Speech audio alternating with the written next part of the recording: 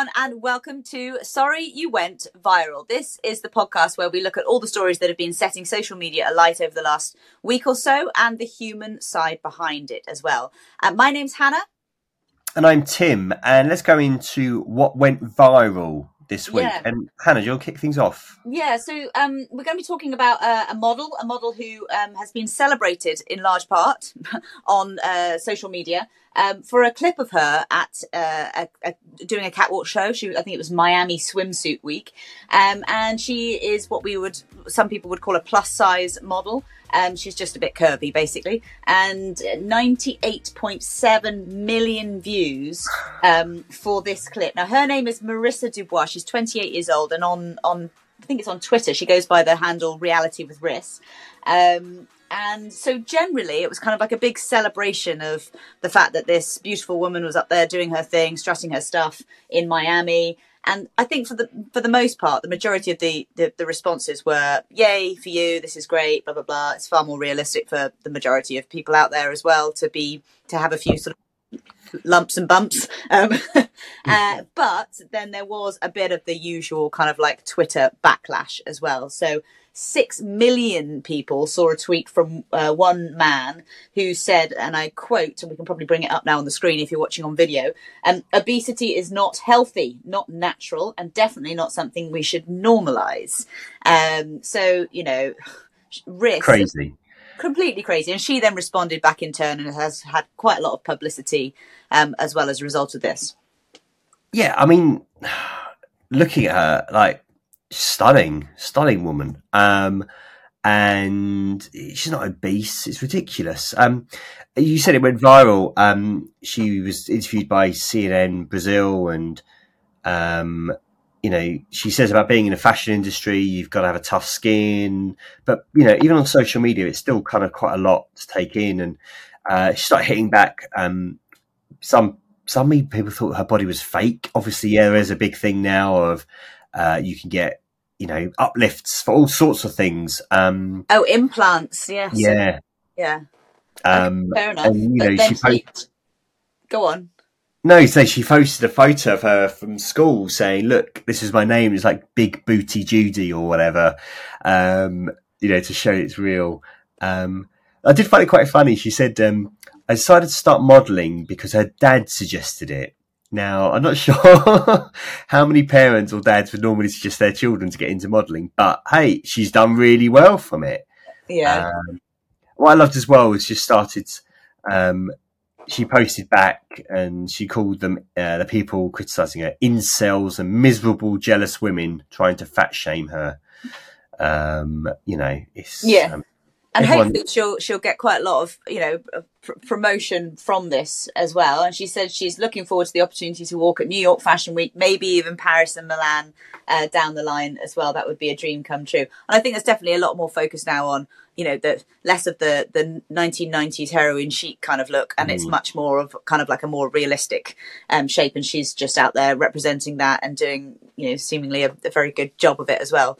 But yeah, so that's you know, a bit more of the, hopefully some of the positive side of social media, but also infiltrated with some of the negative nonsense that you get as well.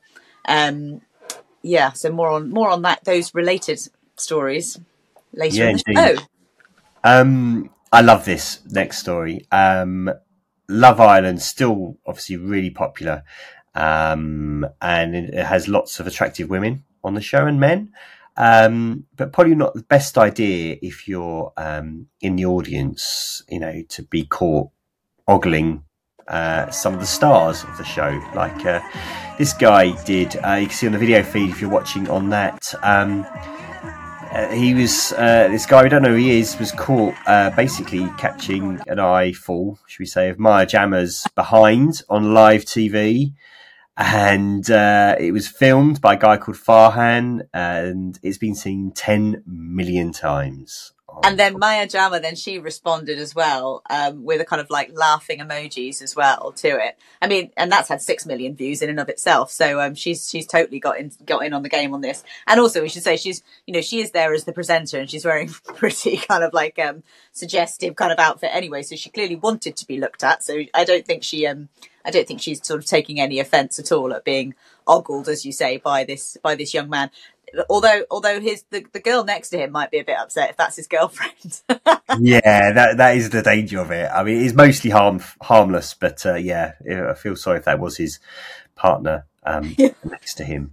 Something else that kind of got a lot of eyeballs this week. You may have seen about the story about it's been across all the media, was this bear in this Chinese zoo, people wondering if it's a human or not, and that's been covered a lot in the media. But this story has been less so, and I love this story. This is a guy, I've never heard this phrase, a canine cosplayer is how I'm going to call him, a guy called Toko, apparently. He spent, believe it or not, 2 million yen, which is about 11,000 pounds, on this costume that looked very much like a collie dog. A lassie dog. Yeah. And it's always been his dream to be a dog. Believe it or not. And he has filmed himself for his YouTube channel. His YouTube channel is called I Want to Be an Animal, which, pretty to the point. This video we're showing you now on the video feed got 7 million views last time I looked. And it's of him dressed as a collie dog. And I'll be honest, it looks really realistic. Although apart from he's waving his paws a little bit strangely. But looks really realistic. And it's people interacting with him. Now, look, he's put out the video, so it's pretty positive. What we can't see is anyone freaking out by some guy dressed in up as a dog. You actually Jeremy Beadle or something like that.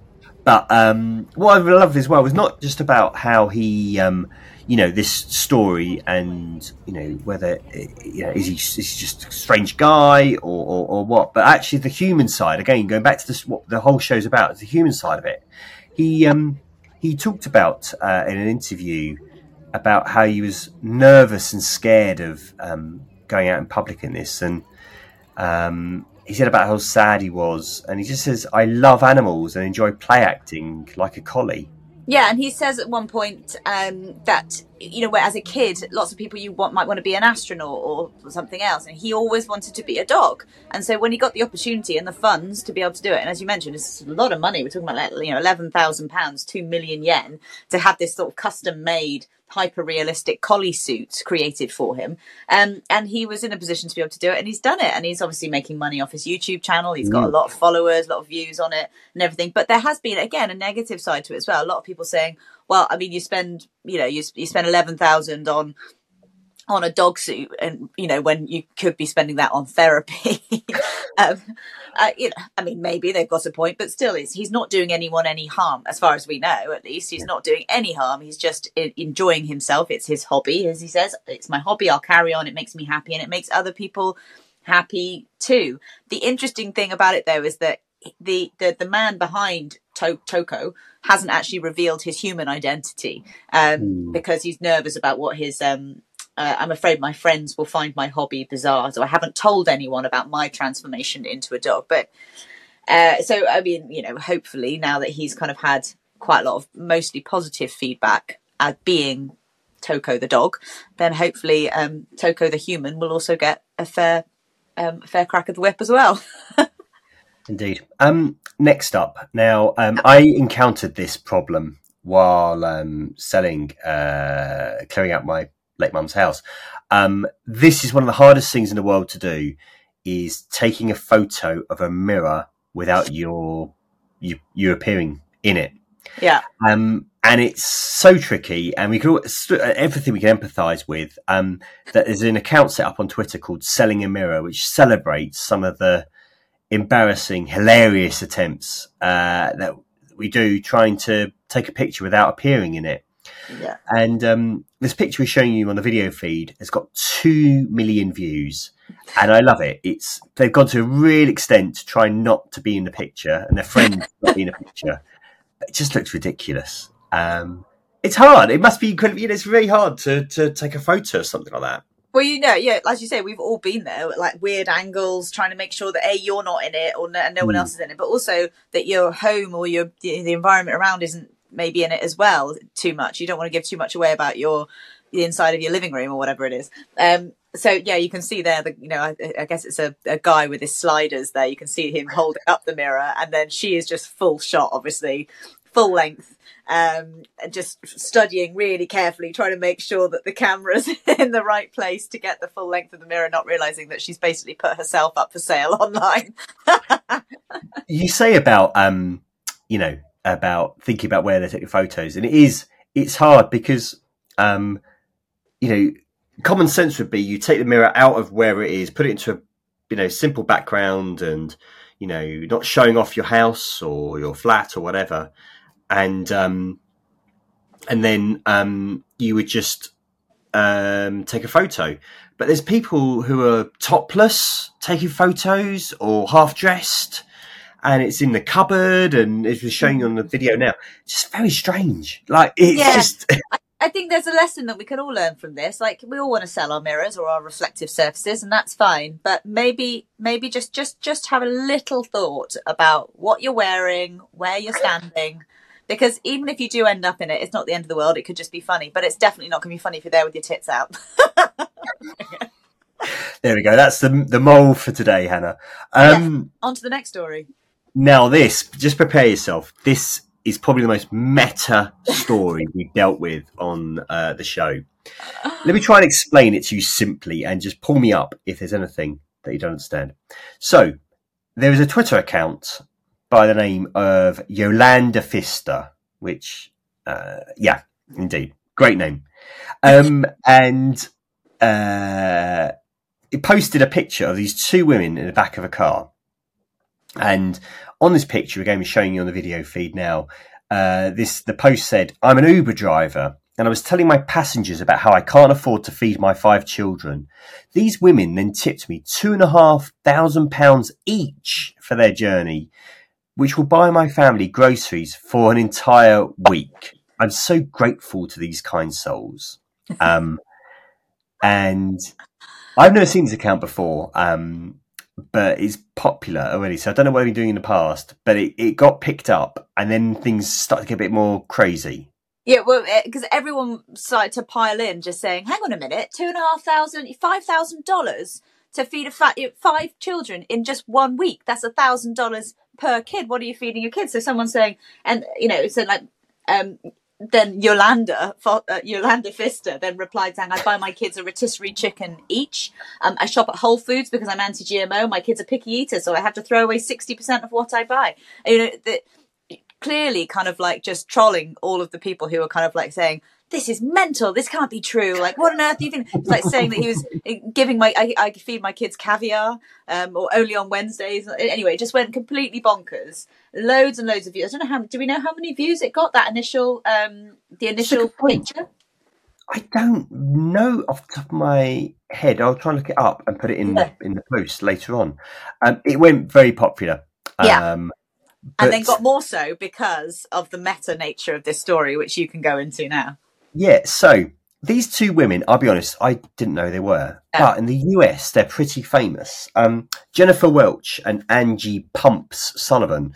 I think they're actresses on TV shows in the US. They've got their own podcast. Haven't everyone got their own podcast? It's called I've Had It, which is a great name for a podcast.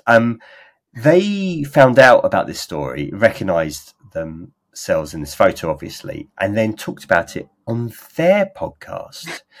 And turns out it was a photo from them on a trip in New York. And rather than being angry or annoyed at what was going on, they absolutely loved it. And they gave a real kind of glowing recommendation for Yolanda, which we can listen to now. Yolanda Fister is fucking undefeated. 5 stars. undefeated on the World Wide Web.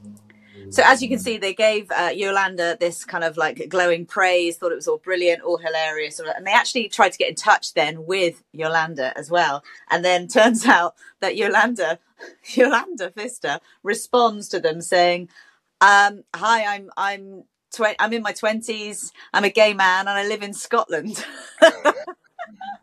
So they were like, again, just even more brilliant, because I think this whole thing was, they were in the taxi in New York or something like that, certainly stateside. So hilarious, just again, an example of how people get so sucked into just the thing that they see and think it's real, when actually it was a complete kind of like parody account.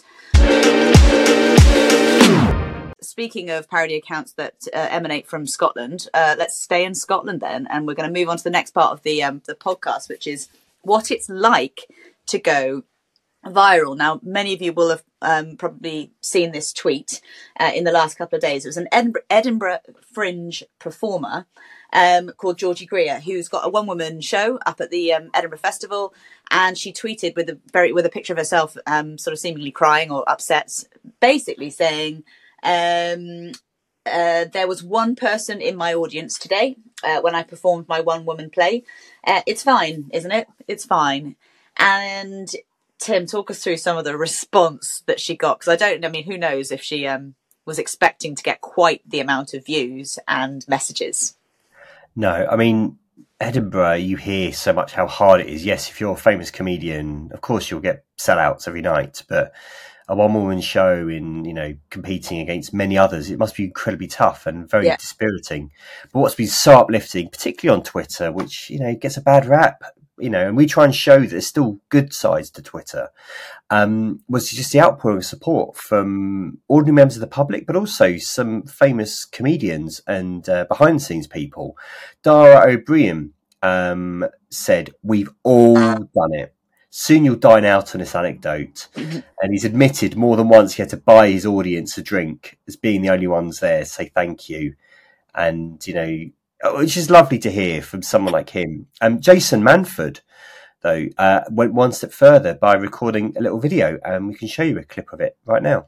You know what? It's absolutely normal, for one person to rock up to your show, especially at the beginning of Edinburgh, and also for you to be a bit upset or annoyed or pissed off about it. That's totally fine as well.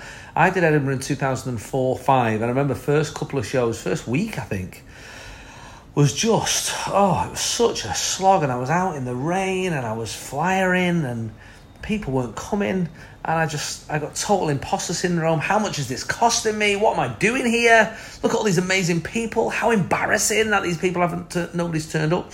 But you know what? You're on the path, and it's just a start. That's all. That's lovely that he's taken the time out to film that reassuring words for her. What I love as well is just some of the kind of really big names in theatre and TV. Spencer Millman, who's produced some of the country's best comedy shows like TV Burp and Bo Selector over the last 20 so years, said some of the best shows, he replied to us saying, some of the best shows I've seen at Fringe when there was literally no audience made me connect with the performer even more. And he gave someone that very special performance.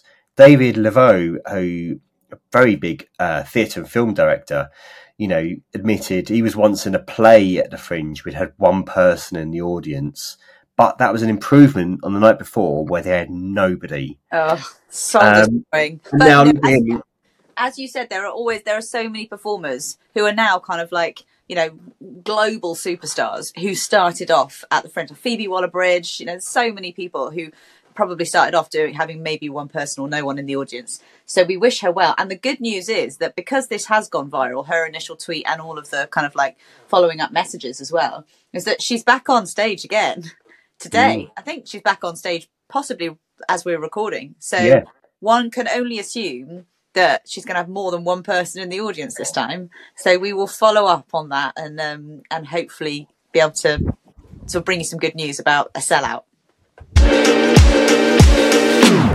Okay, finally on Sorry You Went Viral, we always do a timeline cleanser, and this one is just lovely. Take a look at this. It's bottles smashing.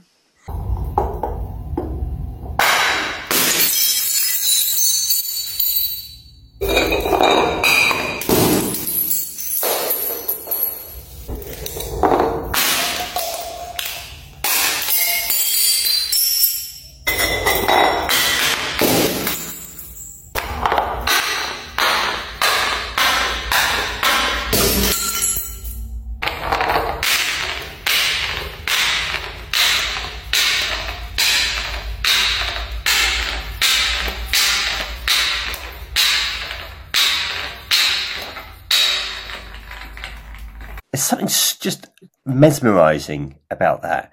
Some people talk about like it's ASMR. I just find it curious to find out what bottle would smash or take the longest to smash. And it's like a chili sauce bottle, I think, got to the bottom of that staircase. Now, this user, TikTok user called Ratcha Potes, I hope I pronounced that name correctly. Their video is showing you has got 300 million views. Amazing. It's been duetted by lots of people as well. And since June alone, that account has got 37 million likes. Just shows, again, she's got different videos of bottles and other things smashing down that staircase. Just shows you it's kind of the most inane things that captivate us on social media. And with that, we're going to end the show. Tim, do you want to just let everyone know about how they can get in touch, how they can follow us? Yeah, so you can find us on all the social channels. If you just search for Sorry You Went Viral, you'll find us there posting highlights of today's shows and links to how you can follow the content creators that we've highlighted on today's show. And if you want to get in touch, you can email us sorryyouwentviral@gmail.com. That's it for this week's show. We'll see you next week. Bye. Bye.